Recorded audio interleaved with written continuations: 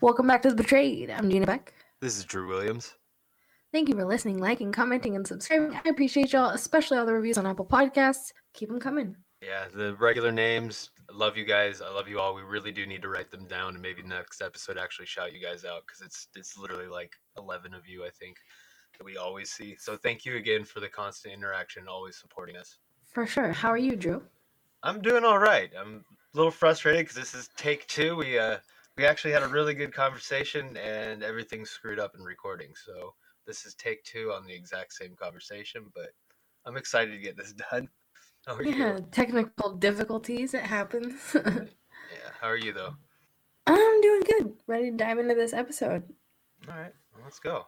So I think the main thing we should probably talk about is just to follow up from last week's episode. Maxwell made it to her bail hearing and her arraignment. She is scheduled for a court date of July 12th, 2020. The feds have till November to present all their evidence against her, and she claimed not guilty, I believe.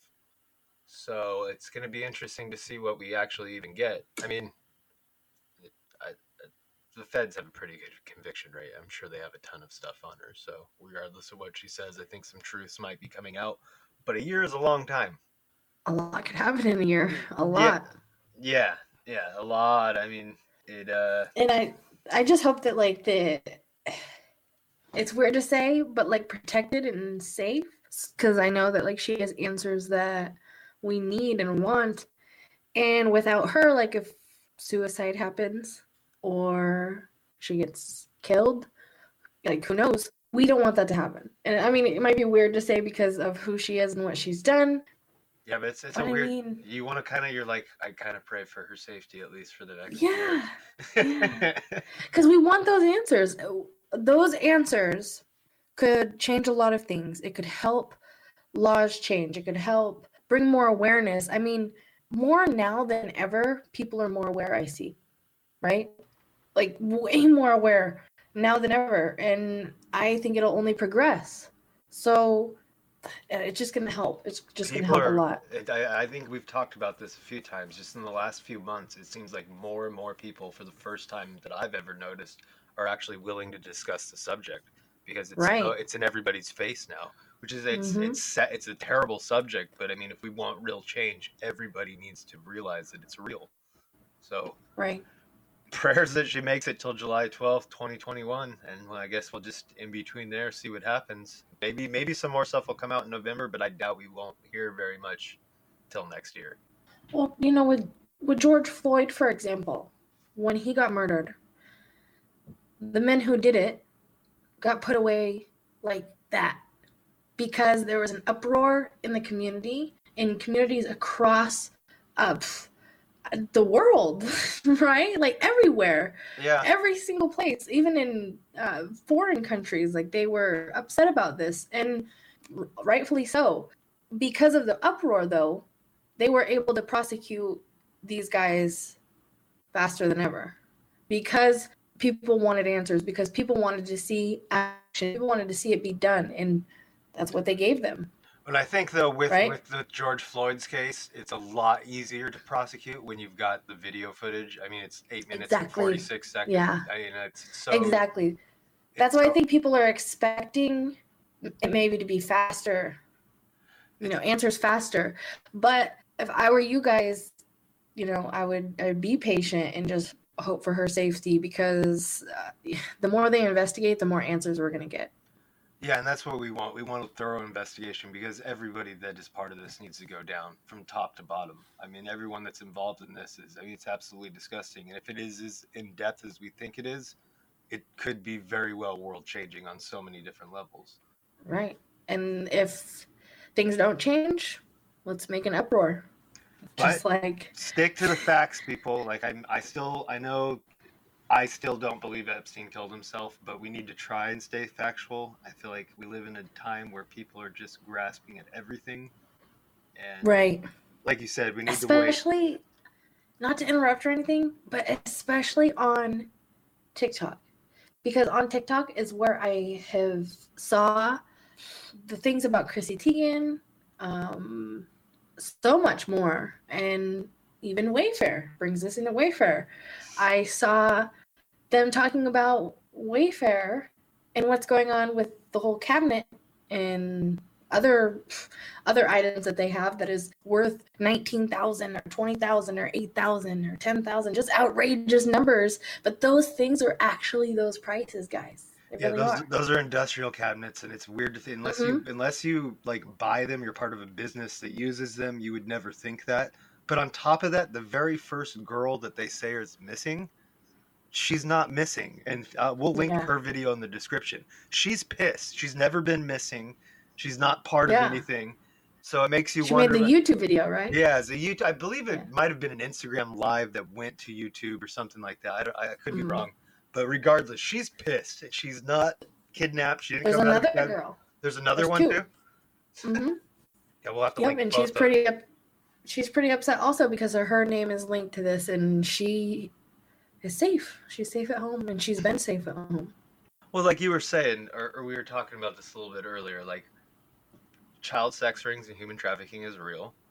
They very well might put them in cabinets. But you're not dressers, freezers. And I hate to laugh at it. It's a way to respond. They make a whole list of what they could be putting children in, and it's really sad. It's really sad what they could be doing. But Wayfair is not doing it, you guys. You guys got to do a little more research, fact check stuff, see that these things are really these prices. And is it a coincidence that these things are named? I mean, I don't think it's cool that these things are named human names. You can name something freaking anything. Yeah, you can just name make it B. Yeah, B. You name it a dresser, a cabinet. You can name it what it is. Why does it have to be a person's name? I don't get that. Okay, that is weird.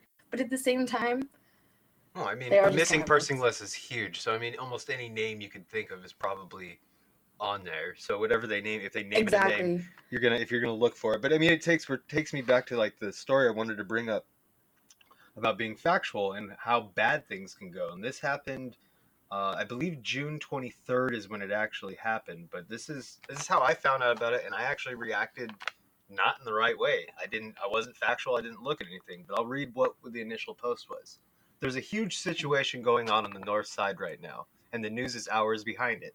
2 black teenage girls went missing on Sunday. No Amber Alert was issued. The police decided they're not endangered and didn't bother looking for them. Last night, or early this morning, one of the girls' mom tracked the daughter's phone to a house near 40th and Lloyd. They called the police. They waited hours, but the police never responded to a call. A group of neighbors showed up at the house to knock on the door and look for the girls, and when they did, shots were fired at them from inside. Then the police showed up, arrested the people who were shooting from within the house, but claimed to not see any evidence of the girls there and left the scene. Neighbors entered the house, and a van parked outside to look for the girls and found bloody shorts, but no evidence of the teenage girls, apparently. The house is connected with a known sex predator and is suspected that the girls had been lured or grabbed for sex trafficking. Some hours later, unidentified persons set both the van and house on fire. A search party of neighbors, not the police, found the 2 missing girls, 2 other missing children, around 4 p.m. They were following neighbors' tips from house to house that appeared to be a straight-up sex trafficking ring. They were doing this while dozens of police officers were on scene doing nothing but harassing and intimidating residents. Police on scene started using tear gas, rubber bullets on the neighbors who were doing their jobs for them. And I reacted. We'll link the stories to it. People really did show up. They set this van on fire and this house on fire. But this is a perfect example of not looking at evidence. So the Milwaukee Police Department responded to it, and his name is Alfonso Morales. We investigate the information given to us, and we can't allow an unruly crowd to deter what the investigation is. What you had today is vigilantism. You had people take the law into their hands and run off information that had not been proven. We investigate that, and that is what the police are here for. We have determined what crimes have been committed, and when you don't get the cooperation from the families and the witness to allow us to move forward, how can we give an investigation the proper attention it deserves? So it was confirmed by the police on the following Wednesday. Both missing teenage girls were not missing. They were found with their families. They had no relation with anybody in that house, had never been there. On top of that, the tenant in the upstairs was a pregnant woman with a 2-year-old. She was luckily at the hospital giving birth to another child, and there's a GoFundMe. We'll link that in the bottom. But this was all, nothing was based on facts, and the whole crowd got together, and somebody could have lit the whole neighborhood on fire, honestly. But someone lost their house. A few people, I think, lost. A few people got shot, and now they're seeking 4 people for arson. So when you first come across something like that and say there's only a title, and then you have to click on the article to read the rest, and the title is like, ooh, pedophile's house was burnt down. You know, just like you said, you had a reaction. You're going to be like, hell yeah, like, F that pedophile. Blah, blah, blah. Screw that guy. What'd he do? And then you go in to read it, and it says all that. And it's like people's lives were in danger. Like people's homes were in danger. The whole neighborhood was in danger. Kids could have died. A pregnant woman could have died. Yeah, screw the pedophile, but there wasn't even anyone. There wasn't even a registered sex offender to that house. So there was exactly. A mob. Like, screw pedophiles, but like, why you have to do more research? You have to fact check. You could have killed a lot of people, and that is really sad. Yeah, it's scary, and that's like I've always thought that when we were doing what we did, we did a pretty good job of making sure the people we exposed were who they were, because it's such a heavy-handed label to put on somebody, especially if they're completely innocent of it, because that could have long-lasting effects and fatal effects even. Well, this kind of leads into what I wanted to talk about. You could call this, vigilantism. Yeah, a father has been charged with aggravated assault after he attacked a suspected pedophile he found in his 14-year-old daughter's bedroom. His name is Ismael Casillas. 41 is said to have knocked several of Humphrey's teeth out after discovering the 20-year-old in his home in Georgia on July 4th. Police say that Casillas would have been protected by the law if he stopped the alleged beating there, but they decided to charge the dad after he ran outside after Humphreys jumped out a window, continued to beat him, and fired shots from his gun at the suspected child molester as he ran away. Police told the news that while they understood Casillas' rage, firing the gun crossed a line, even with the state of Georgia's relatively strong stand your ground and self-defense laws. They explained that Humphreys, also known as Man was no longer a threat once he'd start running away from Casillas' home, meaning the outraged father should not have fired at him. So this is, screw that guy who was in the 14-year-old's bedroom. At the same time, we all would have had a similar reaction, if not worse, if not maybe not as bad, but we would have had a reaction like that, I feel like. I think most of us listening to this. Any parent or uncle or anyone that loves a child, if they discovered that, they would have that visceral reaction to want to kill that person. Right. He did screw up. When you discharge a firearm in a residential area, you bring in a whole lot of set of different laws, because you could have endangered the neighbors. I don't know what round he was using, how close he was. There's a lot of things that could have gone wrong, but at the same time, I feel like a decent judge will probably drop all this, especially because you said it's like Georgia or something like that, because it's somewhere with stand your ground line. He's gonna have to go through some court battles, but he'll probably get a slap on the wrist, hopefully. Police are now probing Humphreys and have charged him with child molestation over his relationship with the underage girl, and it's unclear whether either of the men are going to be freed on bail, is what it says. So they are both in jail right now. Humphreys is charged with child molestation, and I guess the dad is just going to wait it out and go to court. But hopefully, right, like you said, he has a judge that is just like, nobody was hurt. Any of us would have the same reaction. Go home. Yeah, it might cost him court fees and stuff like that, but hopefully the guy gets to go home. How terrible You said they had a relationship, the 20-year-old and the 14-year-old, so I'm sure there's a lot of family drama between that too, because I'm sure this is a 14-year-old that, or was this not? Right, and 14-year-old, he did get charged with child molestation because the 14-year-old can't consent. Oh, I agree. So even if they did, even if they did have a relationship, that's something that, we want, I don't know, to stay that way. Hopefully laws don't change to where younger kids are able to marry older men. That's something that we want to stay away from. Yeah, it's crazy. There's a real movement, that whole MAPS movement, because you have the kids that are pro-MAP too, that want to date the older ones. It's a scary aspect that society is trying to go towards. It's not a good route. Kind of goes into another thing that I wanted to mention. The first female to publicly say she was sexually abused by a teen doctor at the University of Michigan says she hopes to inspire other women and men to come forward. Her name is Kathy Kalahar, who played tennis for the Wolverines in the 1970s. She joins hundreds of Michigan graduates who allege that Dr. Robert Anderson molested them. Anderson died in 2008. Kalahar told the Associated Press on Monday that Anderson assaulted her during an exam when she was a freshman in 1973. She was a member of the school's first women's tennis team. She said, I really shut down and kind of put myself into a different space. I wanted to crawl into the wall. I wanted to crawl into the floor. I just wanted to get away from him. Kalahar said she told a psychological counselor at the school about what happened, but that the woman, whose name Kalahar does not recall, brushed it off as a sexual fantasy the student was having about Anderson. My motivation is to help other victims to come to terms to possibly come forward, she said at a news conference Tuesday in Detroit. I've chosen to come forward because I think it's important that the university understands all the networks that were operating that protected this individual.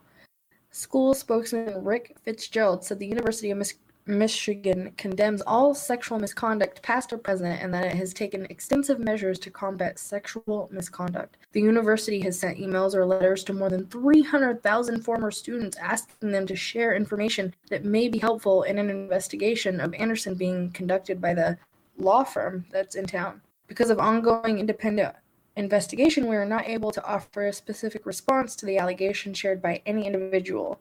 Kalahar is represented by Denver-based Wahlberg Woodruff, and it's a really good law firm. And they have more than 115 clients who allege sexual abuse by Anderson. So, yeah. That's pretty deep. Very. So I hope that more people hear her story, and that if they were ever hurt, I hope those emails help. That's a lot of emails. That's amazing that they're able to mass email people that way, like that. Yeah, well, I mean, that's usually what happens, right? When one victim finally comes forward and has that courage, it usually gives strength to the other ones. So maybe more and more and more will come forward. I mean, that right. They can maybe just start a process of some type of healing. Yeah, and it's unfortunately not uncommon for a teacher of some sort to be in the position that he's in, dead or alive. Yeah, they seek out those stuff usually. I mean, they like that. I've always said that predators who I don't like to say smart predators, but I mean, that's what they are. Ones that try to work to not get caught, like they will try to be an owner of a daycare or an owner of a church or a teacher. I'm not saying all, because I have a lot of amazing. Look at the serial killer BTK. He was a cop. Yeah, I'm not saying all, but I have a lot of amazing male teachers I grew up with that were never weird or anything. To this day, on the Facebook page, hey, how's it going? Nothing was ever weird growing up in my school that I saw, but I know that it is common in a lot of cities and countries and states, etc. So be aware, and it's just you get the vibe from certain people, and if you get that vibe, just pay closer attention. And parents also know that when school starts back up, if you want to sit in your kids' class, I don't know if there'll be limitations due to Corona, but I feel like there shouldn't because you're their parent. You could sit in their class also if you ever have a suspicion of a male teacher, and just watch closely, like hand gestures, things like that. Yep. It's pretty easy to tell when a guy's being flirty with a student. And it's weird because they don't get watched. When they're in that classroom, There might be cameras in the hallways, but there's not cameras in the class, you know? Not yet. Not yet. There should be. There should be. Let's do that. Hashtag cameras in the classroom when school starts back up because, yeah, why not? That's not going to go over well either. It's invasion of privacy, I think. I mean, I remember growing up when the principal would randomly come in our class and just overlook. He maybe even had a notepad and took notes on how the teacher was. On how the teacher. Excuse me, let me finish my sentence. On how the teacher was teaching and handling things. But did he do it enough? Probably not. I only saw him like once in a blue moon. No, and the other thing too is they did it. That whole thing is like, so what? The teacher acts good for that few minutes or hour. Exactly. That's why they should have a camera. Exactly. Just call it like fundamental learning to make sure the teachers are doing good. I mean, you went to college for so long and you're in a classroom for so long. I feel like they need to be held accountable. Some teachers maybe 8 years in. Don't you think they get lazy? I mean, I would if I was 8 years in my job. We could have a whole podcast about fucking tenure, fucking protection, crappy teacher. That's like a whole nother deep subject. We literally could. That's It just irks me. It really irks me when people that are, put to a higher standard and supposed to be looked up to, excuse my language, but fuck up like that.